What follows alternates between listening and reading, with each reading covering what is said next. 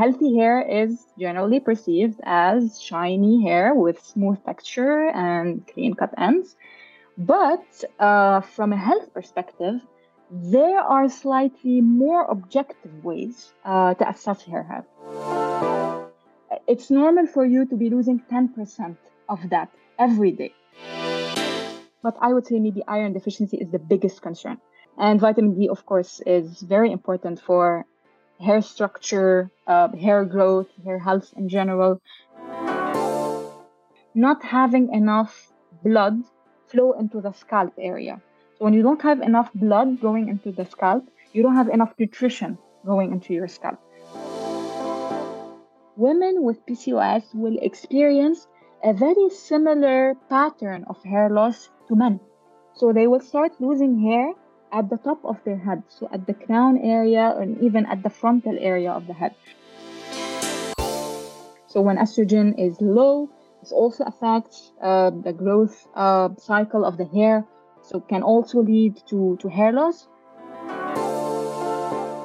Thyroid is one of the also primary reasons or primary suspects behind hair loss. Hi, I'm Laure Sejean, a former HR director turned into a pro makeup artist and a beauty editor. In this podcast, I want to share another way of looking at beauty from the outside and from the inside. From people who create beauty trends to people who help us feel better within our body. From sharing my experience with some beauty products to digging into new ingredients. Welcome to Beauty s'il vous plaît.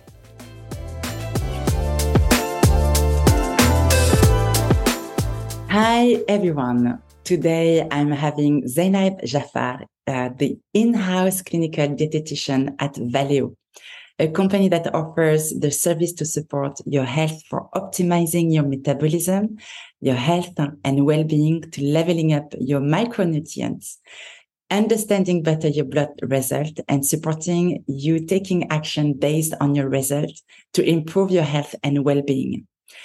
In this episode, we will talk about how to achieve healthy hair and what are the root causes of hair loss, mainly, and what are the solutions. In the past few months, I've seen a lot with the brands, and I'm going to say like the trend that people and the brand, are talking more and more about hair health. And therefore, I think that this episode is on point, and I'm so happy to have you with us, Zainab. Thank you so much for being with us today. Thank you. Thank you for having me, Laure, and thank you for the introduction. It's a pleasure to be here. Zainab, can you tell us a bit more about Valeo and what do you do at Valeo? Sure. Thank you so much again. So my name is Zainab, and I am a clinical dietitian, and I am the lead of the health coaching department at Valeo. And as you introduced us very well, so Valeo is essentially a digital health platform that aims to provide its users with evidence-based health solutions that are simple, clear, and actionable. So as you mentioned, Laure, the health and well-being space nowadays is just filled with new information that comes up every day. So eat this, don't eat that, follow this new trend today, follow the opposite tomorrow. So Valeo essentially aims to cut through all of this noise by basing its health advice on one of the most personal data that you can probably get, which is human blood. We believe that the best way to know what is happening inside your body is to actually look inside, take a look inside. And with blood data, we are able, and we have been able over the past year, where Valeo has been live and offering its services, we have been able to personalize health advice, nutrition advice, lifestyle advice, fitness advice to the very specific needs of a person, rather than giving out generic advice that in most cases wouldn't work. So what we do essentially is we offer at-home blood tests that are focused on whatever the person needs and whatever they want to focus on, and accordingly we give the health advice. So in a nutshell, that's what we do. I like the fact that it is personalized, and indeed that your purpose is to look into what is inside our body to better understand what should be maybe the treatment or the supplements we need to take. Because I feel that a lot of us now, we are hearing a lot from our friends or even social media that you need to take like that supplement, I don't know, omega-3, zinc, vitamin D, vitamin C, etc., etc. But we don't know like the quantity we need to take, and not necessarily know why we need to take them as well. So to have you now and being able to advise personally and each individual based on what they need, I think this is today what we need to push, among, in the market. But saying this, I mean, indeed, so you take like blood test, you take, or you give your recommendations, but what's the difference between Valeo and a doctor when it comes to delivering and explaining the results of a blood test? So it's very important here, Lourdes, to just make it very clear that Valeo services do not replace the role of the doctor in any way or form. So when the tests are interpreted with Valeo, no diagnosis is given. We also do not claim that we can fix your diabetes or treat it, or your high cholesterol or your kidney function if those were highlighted for you in a blood test. But what we will actually recommend is that you do visit the doctor whenever that is needed, and just seek the medical attention that you require, which is definitely outside of our scope of practice. What we do provide is complementary to the doctor's advice. We cover the diet, we cover the lifestyle, and we cover the supplementation side of the management of any condition, which doctors often miss or go through very lightly with the patient, or not in the depth that is required to push someone to actually make a change in their behaviors. So a lot of people now, they come and tell us, well, I can go to a lab and I can do my blood tests, and I can go to a doctor and I can get a diagnosis. Well, unfortunately, this is not being the case, even though labs offer blood tests, and this service is not new. Blood screening is not a new thing. People do not seek it because people don't want to go through that experience of having to call the lab, book an appointment, go and wait, and then take your blood sample, and then wait again, and then receive a PDF of numbers that you don't understand, and then book another appointment with your doctor, and then having to wait there again, and then before all of that process, having the doctors to approve those tests for you, and then waiting for the insurance to approve that for you. So it's a very long process. It's a very inconvenient process. And it does push people to just postpone blood tests for years and years and years until they actually get to a point where something that could have been prevented years back is now an actual problem. So the whole aim of what we do is to push people to do the blood tests on a regular basis in a preventative way, so that problems remain solvable with diet, with lifestyle, before having to reach the point of taking medications that would end up just being a lifelong thing. So that's our the whole mission here. So I have two things. One is a comment of what you were saying. Is a few months ago, like probably 6 months ago, I did some blood tests because I just wanted to ensure that I was taking the right supplements to support my body. And indeed, I received the result, and I was like, I mean, I have like my doctor, she ran, through them, with me. So for me to understand, but there are still like few things, that I had to dig into myself. And then when you're not a specialist, like you can spend like hours and hours on Google and trying to understand what does this mean.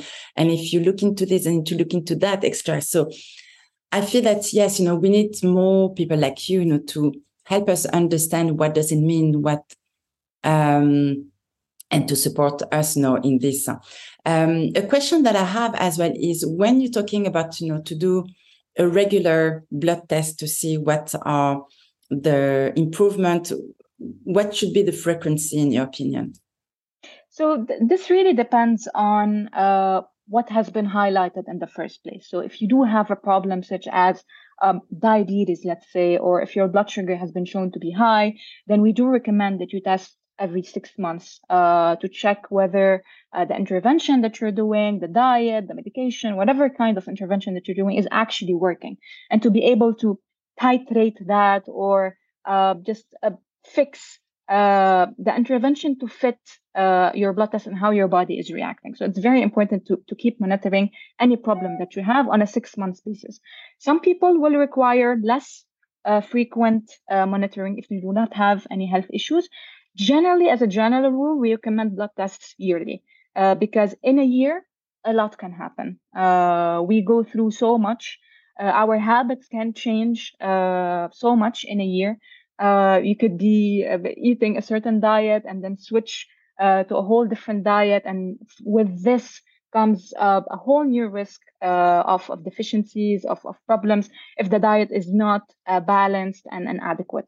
So as a general rule, just once a year. Once a year. Yeah. Okay. That sounds reasonable. Yeah. So among all the services that you provide, testing general health and well-being, macronutrients, stress level, female and male specific blood test, you also have targeted tests for hair loss and health. So I think one of the questions that comes to my mind is, how do you define having good hair health? Sure.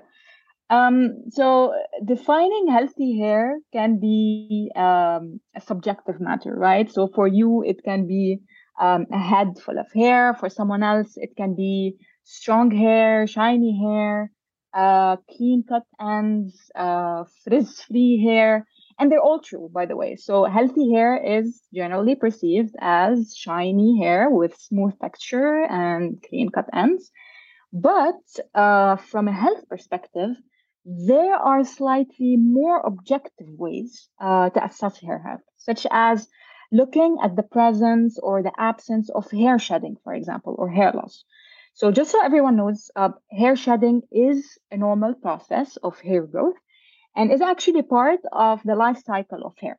So, just to go through that real quick, there are just hundreds of thousands of hair on your head, and the average lifespan of a hair can be anywhere between 2 to 5 years.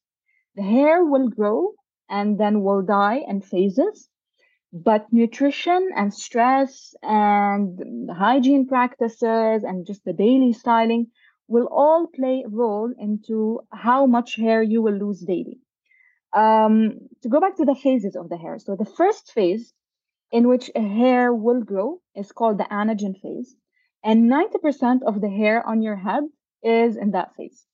The hair will grow about 1 centimeter per month during this phase. And then when something stops your hair from growing, it will be called anagen effluvium. And then this is what you would typically think that you have when you consider hair loss. And then you have two other phases. So the other two phases are the catagen phase, which is just kind of a transitional phase. And then the last phase of hair growth is the telogen phase, which is about 10% of your hair at a time is in that phase. So it is normal for you in the last phase where 10% of your hair is.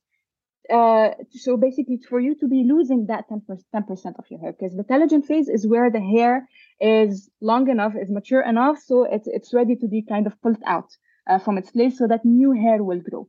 So at a time, if you consider that, for example, you have 100,000 hairs on your head, it's normal for you to be losing 10% of that every day. So that's about 100 hairs a day.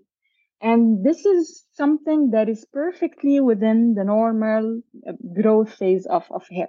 So losing 100 hairs a day is not hair loss. And we have a lot of people coming to us that saying that I'm brushing my hair, I see hair in my comb, I see hair on my pillow, I see hair down the drain while I'm showering. But how much hair are you losing? Is it less than 100 or more than 100? That's kind of the general cutoff here. So assuming that Yeah, you're not losing hair that frequently or more than 100 hairs a day. You do have, from a health perspective, healthy hair. That's so interesting that you're saying that you're emphasizing, on the fact that we are losing every day 10% of our hair. This I have no idea, and to be honest, no.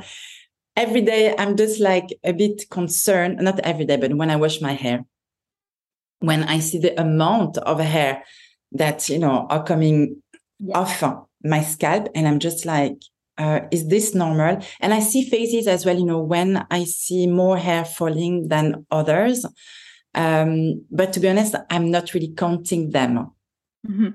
So yeah, So but this becomes like a visual thing as well. So you would note when you are losing hair more frequently than just other times.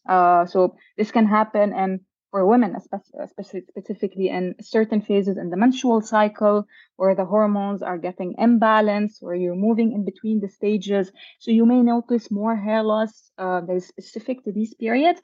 But all in all, it should be within a reasonable number of hairs that everyone knows that this is normal, but then this is just getting more frequent. I'm losing way more than I used to lose. So, yeah, you're kind of able to visualize that with time. so talking about women, and indeed, we just touched base about we would have phase in the month where we would lose more our hair. Which phase would it be? Is it when we have our periods, or in between? So it depends really. So in between the different phases, you always have different hormonal imbalances happening. So I would say it is usually within before the period. Before the That's period. when that's when the hormonal imbalances are happening, preparing the body to kind of enter into the new phase of the cycle. So that's where women mostly experience more frequent hair loss. Mm. But Among again, I would actually call that hair shedding and not hair loss hair because, shedding, yeah. yes, which is completely normal. Mm. I mean, in the region, being based in Dubai, in the Middle East, what are the most common concerns women and men have regarding their hair? Yeah. So it depends as well. I wouldn't say that we have any different concerns than any other region in the world. Some people do complain that when they move to Dubai, it's the water quality, and then they start experiencing hair loss, which is kind of true. There is some truth into that. We can discuss that later on. But in terms of hair loss and health, as I said, there are different factors that would come into play. So one of them is your nutrition. And nutrition can definitely be different from region to region. Of course, for example, in Japan and that part of the world, they consume more fish, especially fatty fish. So you can see that their hair is more shiny, more smooth, healthier. In our part of the world, maybe we do have fish available to us, but not a lot of people consume it for just a number of reasons. So you do note very specific deficiencies that are specific to different regions of the world. Now, talking about us here in the Middle East, one of the most common deficiencies is iron deficiency, which is directly related to hair loss. So that's very, very common for us to see. And one of the very first signs of iron deficiency is hair loss. Why? Because we don't really know why iron comes into play with hair loss. It could be because the hair cells are one of the most rapidly dividing cells in the body, and you do need iron for just the cell division process to happen. So iron is definitely at the center of that, and this could explain why iron deficiency leads to hair loss. Um, Iron deficiency is also a problem for premenopausal women because they lose larger amounts of blood when the period does happen. So this, of course, if you lose more blood, you lose more iron, so higher risk. Now, some of the other reasons, of course, we have folic acid comes into play, just general intake of antioxidants, protein intake, of course. But I would say maybe iron deficiency is the biggest concern. Now, The second biggest concern, or I wouldn't call it second, maybe as equal as iron, is definitely vitamin D deficiency. Even though here in the UAE we have year-long sunlight, 90% of the population in the UAE is deficient in vitamin D. And vitamin D, of course, is very important for hair structure, hair growth, hair health in general. So another problem that we face. Where can we find iron in which kind of food and vitamin D as well? Yes. So let's start with the easier one, which is vitamin D. Unfortunately, there are very little foods that contribute to vitamin D to the diet, and these would include fatty fish, mostly like salmon and tuna. But one can only consume a small amount of these foods to be able to contribute enough and to have enough vitamin D to support functions and to have just optimized levels. So this leaves us with two other options. One is, of course, the ideal option, which is to be in sunlight and to get exposed to the sun. The dermatologist listening to us will not agree because they will ask you to put sunblock, which in certain cases and with specific concentrations will block just the ability to convert the vitamin D in our skin to the active form of vitamin D. So this definitely doesn't help. And the third option, which is unfortunately the last option, the least favorable option, but the most effective option, is supplementation. So these are readily available in pharmacies at cheap prices and just big value for little price, I would say. Yeah. Yeah, it's said that, we need to spend around like 20 minutes a day under the sun to catch, the good vitamin D, and to do it preferably at the beginning of the day where the sun is not too strong, but also where the UV are the best and not too aggressive. I mean, this is what I'm reading. Maybe you can confirm this. Oh, very true. Very true. Yes. What about the iron? Where can we find iron?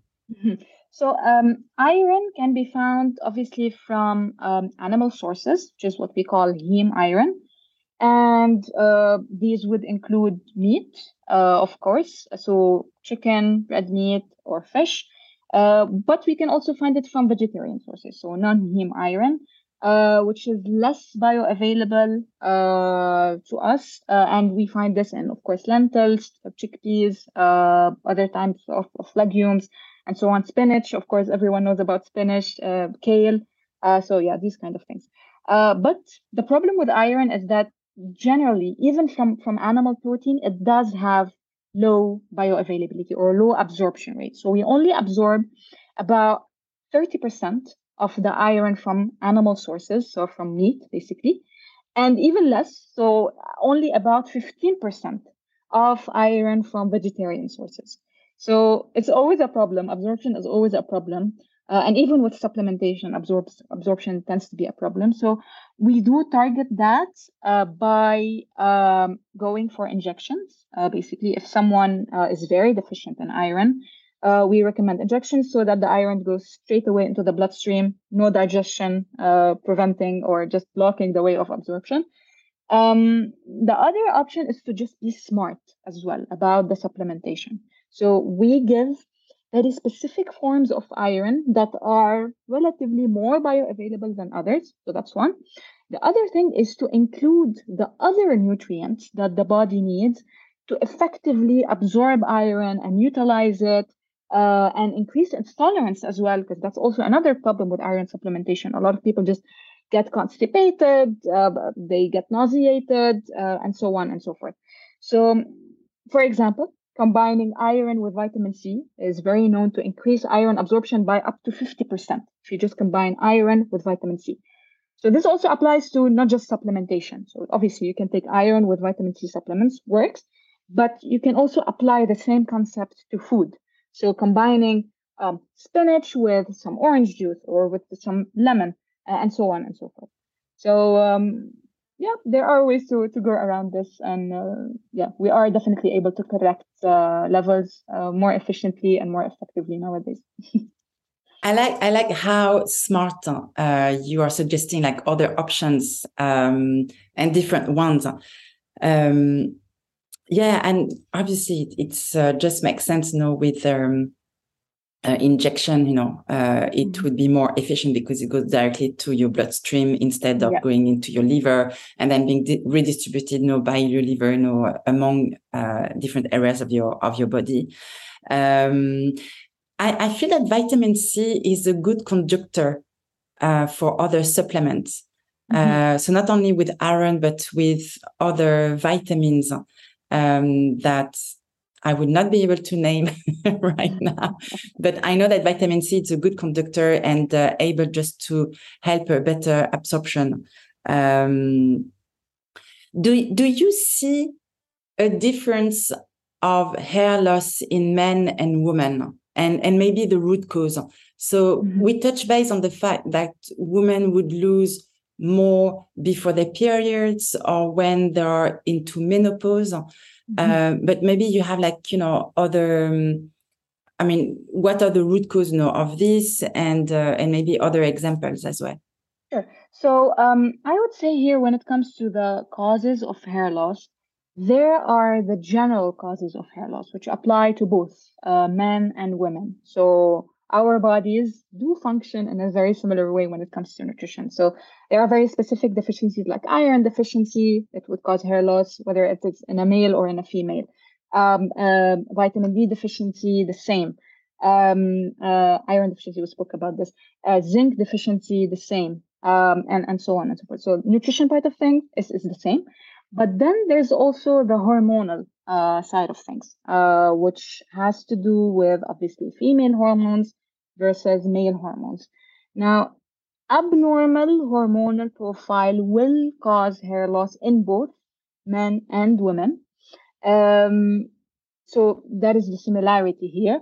Of course, we do have different hormones. So with women, we're talking about estrogen, we're talking about FSH. With men, we are talking about testosterone mainly, which is the main male hormone. So in men, when low testosterone happens for any kind of reason, just unhealthy diet, excessive exercise, excessive weight, leads to low testosterone, leads to high cortisol as well, so high stress, so leads to hair loss. And in women, low estrogen, and the different reasons that would lead to low estrogen, including, as we said, just the normal process of aging, being close to menopause, or what we call perimenopause, which is the period before menopause, will kind of lead to the same imbalances. The use of birth control pills as well will lead to the same effects and can contribute to hair loss. In women, of course, we are more complicated creatures.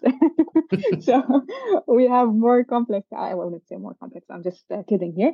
But of course, there are other issues with hormones that probably everyone have heard of, such as PCOS or polycystic ovary syndrome. It's a very, very prevalent condition whereby hormonal imbalances happen. They affect the menstrual cycle. They affect a number of other things. One of them is also just hair loss. It would just one of the side effects. So yeah, I hope I answered. Yeah, there's a lot of causes. If I can only speak about my experience, I mean, that's true. And so I would talk about three of them. When I arrived in Dubai, when after pregnancies, and when I came back from France, from Europe, this summer. So when I first arrived in Dubai 15 years ago, I noticed that indeed, I was losing a lot my hair. I didn't know where it was coming from at the beginning. Indeed, then I found out that it was probably because of the water quality. Yeah. But to be honest with you, after 15 years, I've never put any filter on my shower. So I don't know if it's a bad or wrong thing. I still have hair on me. Yeah. So yeah, the other thing is indeed, when you're pregnant, your hormones are being boosted. Yes. Your hair density is much higher, and after you deliver, after a few weeks, I would say, then you start, or a couple of months, then you start losing your hair because, you have a crush, of hormones. And then what I realized this summer, so after spending 2 months in France, I came back. And then when I came back, this is where for the first time, I was losing my hair as well again. So I wasn't sure if it was because of the quality of the water or it was because of the nutrients that I couldn't find, in the food, the quality of the food here, because I would say probably 80-90% of the food that we have here is being imported. But what surprised me that before summer, I didn't have this issue. It's only, when I came back. So there are a number of factors that could lead to this. First of all, childbirth is one of the very first factors that we would want to rule out, because if it's there, it is a direct association to hair loss. This is your reason. This is your number one reason. And it's very, very normal.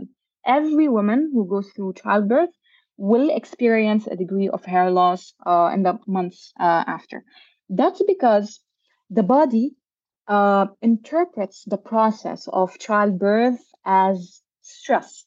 So of course, with the emotional stress, of course, of having a new baby, new responsibilities, especially for first time parents. There is also the physical stress of losing blood, doing surgery, and so on and so forth. Any type of physical stress will cause the body to go through a process called telogen effluvium.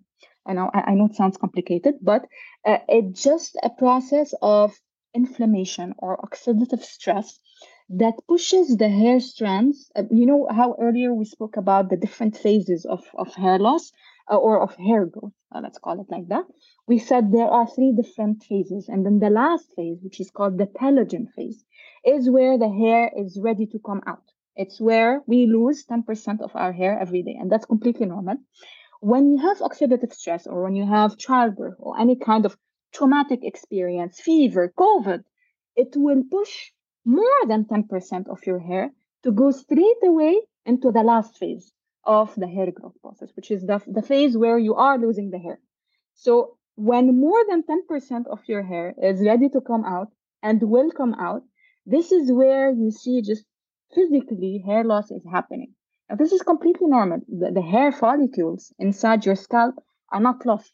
So all of this hair will grow again, just that it will take time for it to go back and start the growth process all over again. But yeah, this is what happens with childbirth, really. So more hairs will go into the last phase, the phase where they are ready to come out.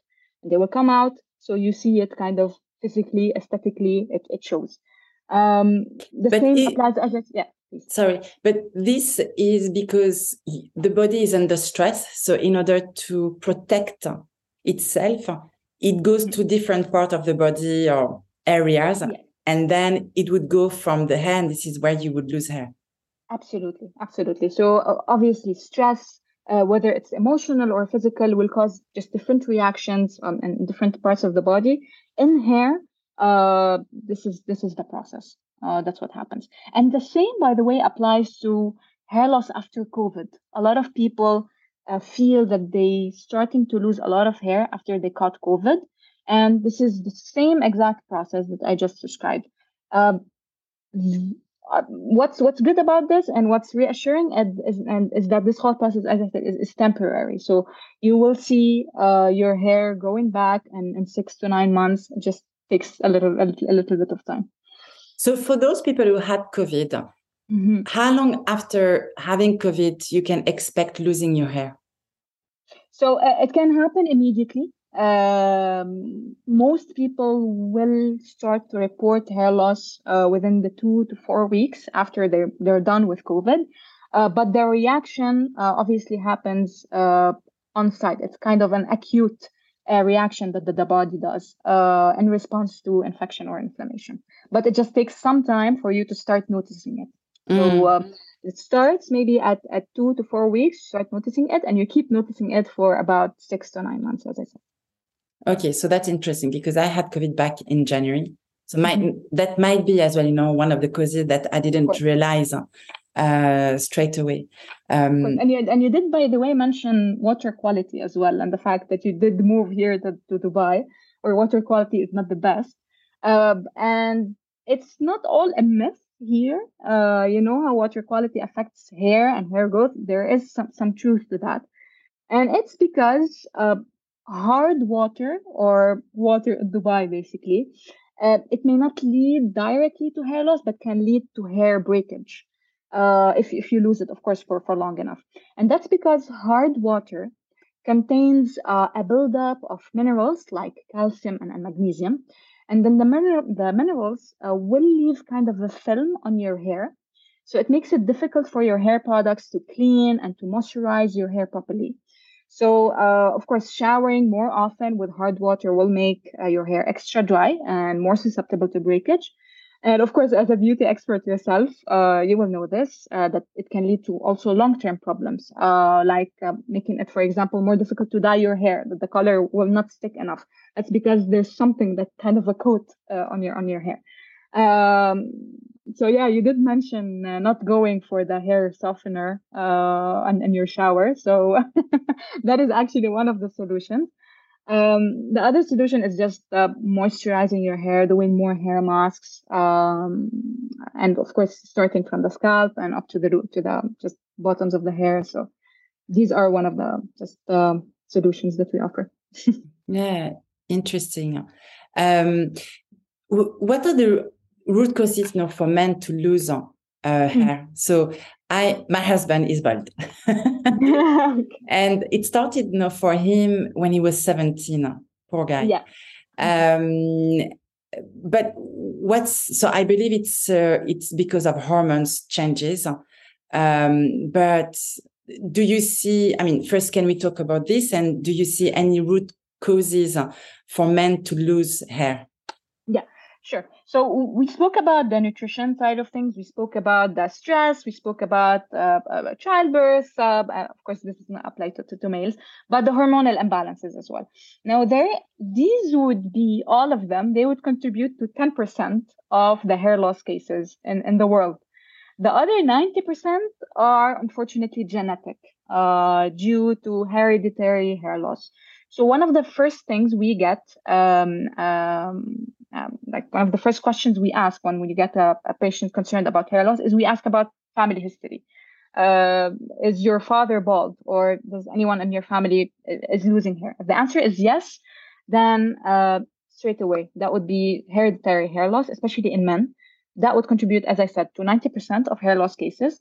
We call it androgenic alopecia, or male pattern hair loss, which is the characteristic of this is that the person will start losing hair at the temples, so at the very front.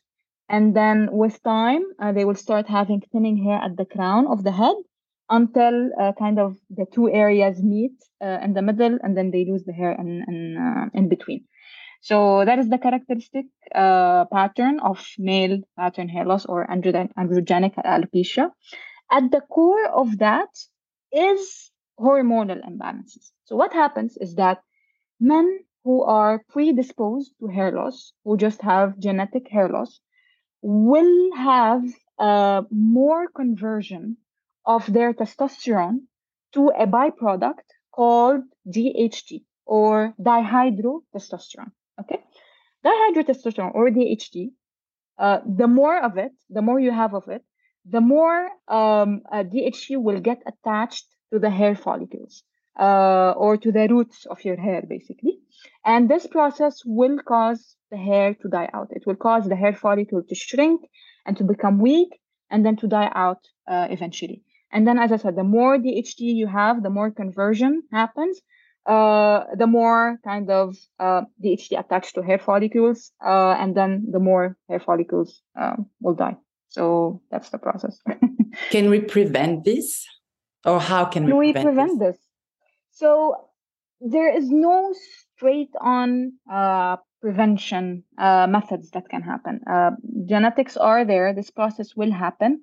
We can slow it down as much as possible. There are several solutions from medications to supplements to practices that are known to prevent DHT from attaching itself to the hair follicle. One of them, of course, I mentioned medication. We have finasteride, we have minoxidil, maybe finasteride more. Finasteride is a drug. It's an FDA-approved drug that people need to take, of course, with the consultation of a doctor. Finasteride it's a DHT blocker, basically. So it attaches itself to DHT, so DHT doesn't go and harm your hair follicles in a very simple way. Now, the other kind of process that leads to hair loss is not having enough blood flow into the scalp area. So when you don't have enough blood going into the scalp, you don't have enough nutrition going into your scalp. So your hair follicles are not getting the nutrition that they want, so they die out. So this is where the other medication that I mentioned, minoxidil, comes into play. Minoxidil increases blood flow to the scalp area. So it's essentially like a serum or solution that you apply here, and it kind of increases the width of your blood vessels. So it allows more blood to come in and thus more nutrition. And then the third solution, if I've mentioned nutrition so many times, it's of course making sure that you are eating an adequate diet, a balanced diet, rich in protein, iron, vitamin C, antioxidants, all of the nutrients that we spoke about. If that's not the case, then we can offer more targeted supplementation to fill in the gaps in your diet and make sure that you are consuming all of the relevant nutrients for hair to grow. So basically taking supplements that help with hair loss. So often what's required and to have the most effective approach is a combination of everything that I just mentioned. So combination of medication, a combination of supplements. There are also other types of supplements that we know are effective, such as collagen, that can help also strengthen the hair, increase the quality of the hair so that you're not only preventing hair loss, but you're also making sure that you have good quality hair, not just weak hair and so on. So, yeah. So if women or men are coming to you because they're losing their hair or they feel that they don't have like a healthy hair, what's the process? What are you assessing, evaluating, testing? Sure. So the process is slightly different between men and women. We can cover both, of course. So starting with men, as I said, the first thing to rule out is genetic hair loss. If the genetics or the genes are there, then 90% of the cases, this is the reason. And then the treatment would be as we explained. So a combination of finasteride, minoxidil, and then supplements. If the genes are not there, then this is where we kind of start with the ruling out process. We start with the recommended approach is to do a blood test, of course, to rule out hormonal imbalances, to rule out thyroid problems, to rule out nutrition deficiencies. We also do an assessment of their diet. We ask them if they follow a specific diet that restricts general intake. Of course, if you don't eat enough calories, enough food in general, this will lead to you losing your hair, among other problems, because of course it's logical. And then also digging deeper about very specific types of nutrients, as we said. So do you consume enough protein? Do you follow a vegetarian diet, a vegan diet? If yes, then this puts you at a high risk for B12 deficiency or for iron deficiency. So we start kind of narrowing down the reasons until we reach the root cause and we target it with the solution. For females, there are also a number of factors that we need to rule out. As I said, PCOS, other hormonal imbalances, childbirth at the very beginning, maybe. And then when it comes to nutrition, it is a general rule or that applies to both men and females. So we also have to rule that out as well. And of course, the use of medications in both men and women, history of COVID in both men and women, surgery or any kind of just going into the hospital, fever, sickness, just ruling these out to be able to know whether or how much the problem that we're identifying is contributing to your hair loss. Yeah, so interesting to see that, I mean, obviously you're differentiating like men, but there are like some common tests or assessment that you would do. Talking about COVID, I know that, for some people, it has created, some stress. And obviously, like, I'm not talking about people who had COVID because we covered this, but for other people, do you feel that, this stress after this pandemic, period has created, not created, but the stress is a cause of hair loss? So, of course, a lot of people will tell you that I'm starting to lose my hair because of how much stressed I am. The link may be just scientifically speaking, from a research point of view, is not very, very clear, or as clear as it is between physical stress and hair loss. But there is definitely some truth to that. So it is something that people report often. But if the person is at the end of the day experiencing hair loss and they're bothered by it, and they know that this is being excessive and unusual to them, then we do take that into account and we do investigate it. To answer your question. Okay. We touch base on the impact of hormones and the fluctuation, of hair. Yeah, I mean the impact of hormone fluctuation on hair health. I mean, what is the specific hormones? I mean, I'm going to say for women, because for men we said that it was about progesterone. Correct? Testosterone for men. Testosterone. Yeah. Testosterone. Yeah. And what is it, for women? We do have testosterone as well as women, but in a lesser quantity. True. Very true. So we also have testosterone, and also any imbalances in testosterone levels will also lead to hair loss, which is exactly what happens with women with PCOS. So what happens with women with PCOS is that they have high amounts of testosterone, which leads to the same process that I described with male pattern or with genetic hair loss in men. So you have more testosterone, and as a reason, you have more testosterone getting converted to DHT, and then as a consequence, more DHT attaching itself to the hair follicles and more hair follicles dying out.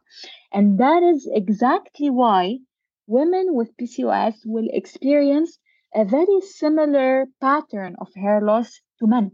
So they will start losing hair at the top of their head, so at the crown area and even at the frontal area of the head, which is atypical of hair loss in women. Usually women will lose hair at the part line of the head, or will have just general thinning of the hair. The hair itself will be thinner. They will not lose a hair in a specific pattern here at the frontal area. So this explains why this happens. In women, testosterone is a factor. Another factor that we also discuss is estrogen. So when estrogen is low, this also affects the growth cycle of the hair, so can also lead to hair loss. And this is why aging women will see hair loss as they grow older. That's because estrogen will decrease with age. Now, the other hormones to look for, of course, in both men and women as well, are the thyroid panel, or the whole thyroid profile. So thyroid is one of the also primary reasons or primary suspects behind hair loss. Of course, hair loss is only one of the symptoms of thyroid issues. So people with thyroid imbalances will experience a whole lot more symptoms than hair loss. Just to state them, if anyone is interested, those would be imbalances, probably actually in every single system in their body. Because thyroid is the generator of the body, it's the engine. And if it's slower, then everything else is slow. So if you have hypothyroidism, which is kind of slow thyroid, you have slow hair growth, you have slow metabolism, slow blood sugar absorption, slow metabolism of cholesterol. So your cholesterol goes up, your blood sugar goes up, your hair goes down, your energy goes down. So yeah, uh, basically, if you have thyroid problems, you can experience symptoms with your temperature regulation, with your weight regulation. So you're just gaining weight or losing weight with no apparent reason. Uh, I mentioned temperature, so you feel hot all of the time or cold all the time, also for no reason. You feel that you're hungry all of the time or not hungry at any time of the day, and so on and so forth. So, and here I think it's important to mention that hair loss is a symptom of something else. So I know here we're talking about treatment for hair loss, but what we're really talking about is knowing why you're getting hair loss. What is the root cause of hair loss? And treating that rather than treating the hair loss as a problem. So identifying the root cause is at the very thing that you should be seeking. There's indeed the thyroid. That's it is so complex. Yes. So complex. I've discovered the complexity of it a few months ago when I did my blood test to understand better, what was going on, and the fact that I was always tired and low libido. It's another subject. But then I looked into thyroid and thyroid, you have different. Obviously, I'm not an expert, but it's not that you have a different level, but you have different component of the thyroid that you need to look into that can impact so many things into your body. As you said, slow metabolism, how you are incorporating sugar or not, the hair loss. Yeah, I think that's going to be one of my next topic about thyroid because it's so complex, to be honest. But I think that, you're already giving us like a good understanding on what could be the causes of, of our hair loss, either we are men or women. And what about the solution? Would the solutions always be to look into indeed the result of your blood test and therefore to give you like supplements, but also maybe your lifestyle, or what in your opinion could be the solutions of hair loss? So we spoke about how hair loss is a symptom and how it's always related to something else. It's always related to a root cause, a problem that is happening, either with your hormones or with your nutrition or with your you're just predisposed to that, and then you'll have to tailor your solutions to accommodate that. So the solution depends on the cause, and then the first step then would be to identify the cause, and then the solution should follow accordingly. So there's no one solution for everyone. It's really like you're looking into the details for each person. Absolutely. And if someone is experiencing hair loss, then I do really recommend that they seek advice and that they go for a blood test to know what is causing their hair loss, and not to go for a generic solution or just quick fixes that will unlikely help with their problem, and that would probably just mask it for a short period of time, but then underneath the problem would still be going on, and then it will kind of get worse with time. So of course, the earlier you intervene, the better results you will get. What's your opinion in, there are different trends going on at the moment in the beauty industry or field, and some of them, have been there like for a long time. But what's your take into all the silk pillowcase, the head massage with some oil or tonic? And yeah. Yeah. So the things you mentioned, massage, tonic, hair oils, they all deal with basically what we just spoke about. So we have blood flow. So it's very important to make sure that you have enough blood going into your scalp. So that's where massage comes into play, and also moisturizing your scalp with oil, and so on. I would say they are effective, maybe except the pillowcases. It's just unlikely to affect your hair loss in any way. So the reasoning behind that is that why people think that silk pillowcases will affect hair loss. It's because silk regulates the temperature, and does not absorb much moisture from your head. So when you're sleeping on a moisture, or sorry, pillowcase, or pillowcase, silk pillowcase, um, all of the moisture will stay in your head. It will not go into the pillow. And so basically, it just keeps your hair from, or your scalp from, getting dry. So there are no research done on that, obviously.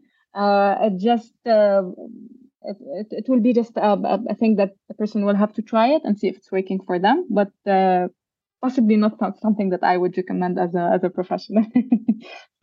No, it's interesting to get your view on this. I mean, I do sleep Of with a course. silk pillowcase. Yes. Like every night. I love it just Okay. because of the feeling of it. You know, it's so soft, Exactly. and you feel like, you know, being a cloud, you know, when you sleep on a pillow. Exactly. It's so soft. How can you not like it? Exactly. Yeah, but there are a number of other things that we can definitely help with. As I said, so there are things that you can do, certain products that have been tested and have been proven to be effective, and that would definitely work for you. But again, each person is different, and as we said in the very beginning of this episode, a part of hair health is subjective. So it's how you feel about your hair. Is it the way that you like it? Is it looking frizzy enough or not frizzy enough, smooth enough or not? So it just depends also on how you feel and what you like to do. And yeah, so all of these things come into play. Yeah. Among all the services that Valeo offers, what are, or which one is the most requested? Oh, which one is the most requested? So I think this comes down to how different men and women are with seeking health, and especially preventative health, when you don't have any problems, but you should just go for a blood test just to check. Of course, men will not want to do that for a number of different reasons. So to answer your question, definitely female-oriented services. We do, however, try to push male-oriented services to help men know that there are convenient solutions out there for them to go and check their blood, do their yearly checkup, know what's going on in their body before something becomes a problem. Uh, so yeah, there are a number of different tests that we do. Uh, I would say we have the advanced female and advanced male tests at Valeo, which cover more than 53 tests, from kidney profile, thyroid profile, cholesterol, blood sugar, inflammation. So very, very comprehensive test that is also very attractive to people. So I would say, yeah. Yeah, I think it's important to do a check like once a year. As you said, you know, in 12 months, there are so many things that can happen, from, you know, change of life, change of city, or change, you know, having a child, or changing job that can create stress as well. So many things can happen. And indeed, doing the check, like, you know, once a year is important, I would say, if you want to know, or also to improve your life and Absolutely. your lifestyle. Absolutely. And again, doing tests is not all about, as you mentioned right now, it's not all about finding out diseases. It's not always going to lead to that. But We get a lot of people who have normal B12, but then they can definitely optimize that. Or people who are exercising or want to become athletes, but then without blood tests, you're not able to push yourself to the next level in a healthy way. So you can definitely stock up on supplements and do more and more and more on own of everything. But this is not necessarily helpful, and this is not necessarily going to lead to the outcomes that you want. And all in all, it's not all about the outcomes. It's not all about, do I have a disease or do I not? Am I reaching my health goal or am I not? It's also about the process and knowing that what you are doing, whether it's effective or it's not. So if you are taking any supplements, you should test, because you should not be taking supplements, eternally. You should know whether you need to adjust the dose, whether you need to stop, whether you need to switch to a different type of supplement if that's not working for you. The same thing with doing a diet. Has it been affecting your levels? If you're doing it for to decrease your cholesterol or to your blood sugar, is it working? Uh, and with supplements, the same thing. We see a lot of people taking testosterone boosters, protein supplements, all leading to kidney issues, hormonal imbalances, which you do not necessarily feel. You can only uncover this by doing a blood test, which is a very easy thing to do, and will help you massively with staying healthy, and if you're already healthy, to just stay that way. Yeah. To go back to what I was saying and to link it to what you're saying now is, for probably like 2 years, I was taking, complements, by what I felt, what I read, I had to take, but without never really like having a professional to look into the or doing a blood test, and from this then taking the right supplement. And again, as I was saying, I've complained for many years of the fact that I was always tired, and again, a low libido, until I got to do this blood test, and understanding what were the right supplements to take. Even though some of them I was already taking, but maybe not in the right quantity or not in the right frequency as well. And yeah, so having the opinion of a professional is now that I'm 40, I see this, like really obviously like helpful and crucial, if you want to live your best life. Absolutely. Totally agree with you. Then tell me, what if people want to use the services of Valeo, do some blood tests to understand, if they have the right level of nutrients or vitamins or minerals, within their body, what is the process to follow to get tested? So Valeo is essentially an application, but also a platform that you can find with a simple Google search. So once you are on the Valeo platform, you can explore the different blood testing packages that we have. So each package is focused, as I said, on a different purpose that you might be interested in. Some will focus on only your vitamin and mineral profile. Others will focus on the biomarkers related to PCOS. Others are more comprehensive. Others focus on hair loss, if that's your problem. You book that as simple as completing a purchase, setting the time and the date and the address that you want. A certified nurse will come to you, to your house or to your office, wherever you are, will collect the blood. And then in 3 days' time, you will receive your results, which will include the PDF from the lab as it is. You will receive as well your results on the Valeo app, which will be explained to you by a health expert who will write a report for you. Will tell you basically your levels, what they mean, if they're high, if they're low, and how you can fix those with diet, with supplements, and with lifestyle changes. Of course, as I said, we do not cover diagnoses. We do not offer medications without consulting doctors, and so on. And also, you get to meet with the health expert that wrote the report for you, and you get to discuss your results and answer any questions you might have about those. So it is as simple as completing a purchase. That's how we meant it to be.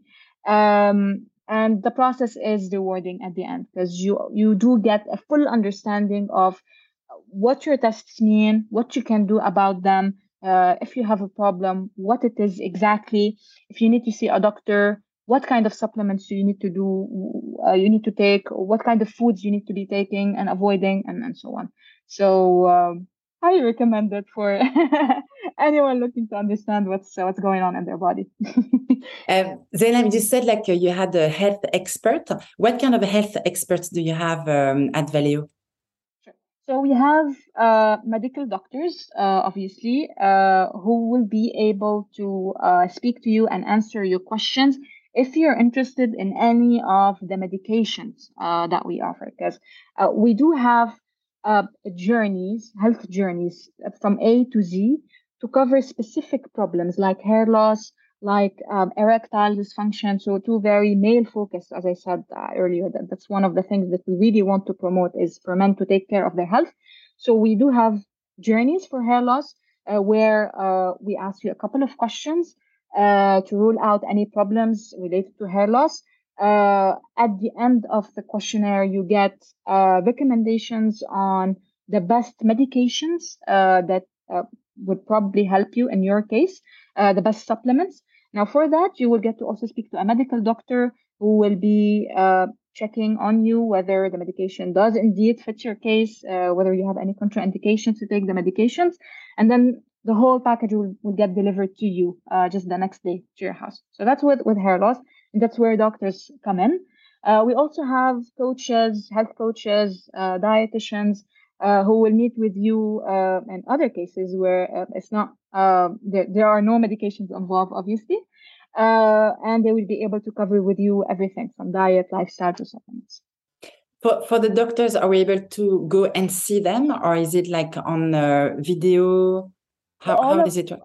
All of Valeo services are online. The doctors' meetings are video consultations that happen on Zoom, and the same with the coaches. So it is as seamless as it could be.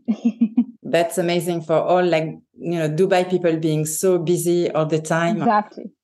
Exactly. Amazing. We are getting towards like the end of this episode, and some of the questions that I like to ask my guests is for you, like Zainab, specifically. Do you have any skincare or beauty routine that you would like to share with our listeners? Sure. Of course, I do have my personal product that I use and that I like and that I'm very loyal to. But just speaking as a dietitian, maybe I'll just focus on that aspect. I do make sure to include very specific foods in my diet as frequently as I can because I know that these are the source of nutrition that my hair is looking for and the same, by the way, applies from hair to skin to nails. They're the same foods, it's the same process.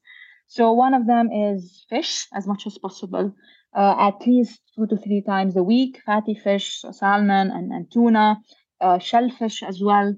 So one of the best sources of omega-3 really. So as women, in general, we do need good fat for good reproductive health, healthy menstrual cycle, but also good hair, good skin, good nails. Other than that, of course, my vitamin D supplements. And I do make sure that my plate is as colorful as it could be, including zinc foods, folate foods, vitamin C foods, so a lot of green leafy vegetables, a lot of red bell pepper or just different colors of pepper. So yeah, these are the things that I focus on. Ensure that I do consume protein every day. Yeah, I would say these are the main three things. And of course, hydration, very important, especially in Dubai, as we said, hydration from the inside, drinking enough water during the day, but also from the outside. So using all of the products that we spoke about to keep the hair shiny and moisturized from the outside. I like the fact that you are talking about food into your skin or beauty routine. Because we all think that hair is an exterior thing, but really the roots of that are on the inside. So you need to be nourishing your hair from the inside as well as from the outside. Exactly. I was talking to a gut health coach, Sandra Sharp, that I had on a previous episode. And she was saying, like, before putting so much on your skin, try to work first, like, what you put inside your body. And this will help to fix, different concern or issues on that you may have. Where do you get your inspiration from, or who do you get it from? So I do work a lot in research, and I do like to read other people's work, because when it comes to science and health, a lot of people try to share, and that's the whole point of doing research, is to share your knowledge, what you find out, with other people, so we can all benefit, the whole scientific community, the whole health community. So when I see that other people are just achieving success, it does give me inspiration and hope and motivation, because there are solutions out there that have been tried, that are effective. And the more time passes by, the more solutions we get. So like us as humans, like we're being unstoppable, really. So the greatest problems we have, we are getting to solutions to that. So I think, that's my inspiration, and that's what I also try to do on a daily basis, is to let people know that solutions are out there, from the smallest problems like hair loss to the biggest problems in life, of course, more complex health issues. So people just need to know that help is out there, and they just need to seek it from the right places. So that's my message, I guess. Zainab, thank you so much for being with us today, and going through like this topic that so many people here in the region are experiencing, with hair loss. And I'm sure that's going to help so many of them.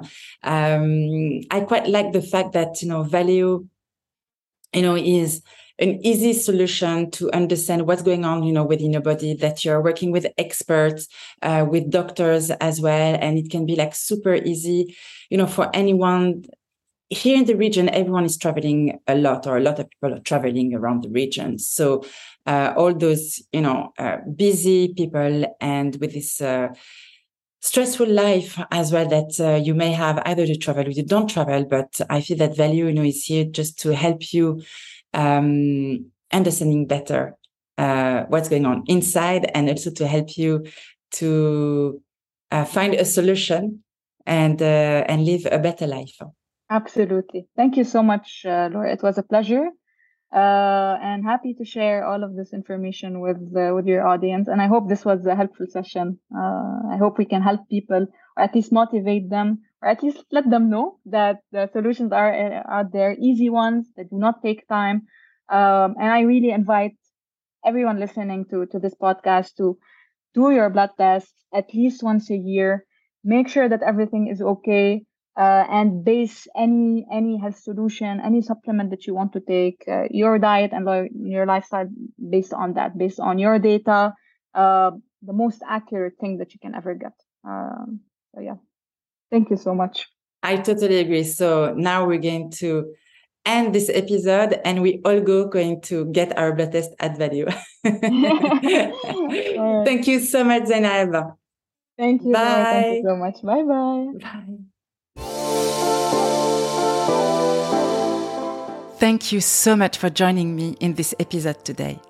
If you enjoy it, please rate it with 5 stars, leave a comment, and share it with at least 2 of your friends.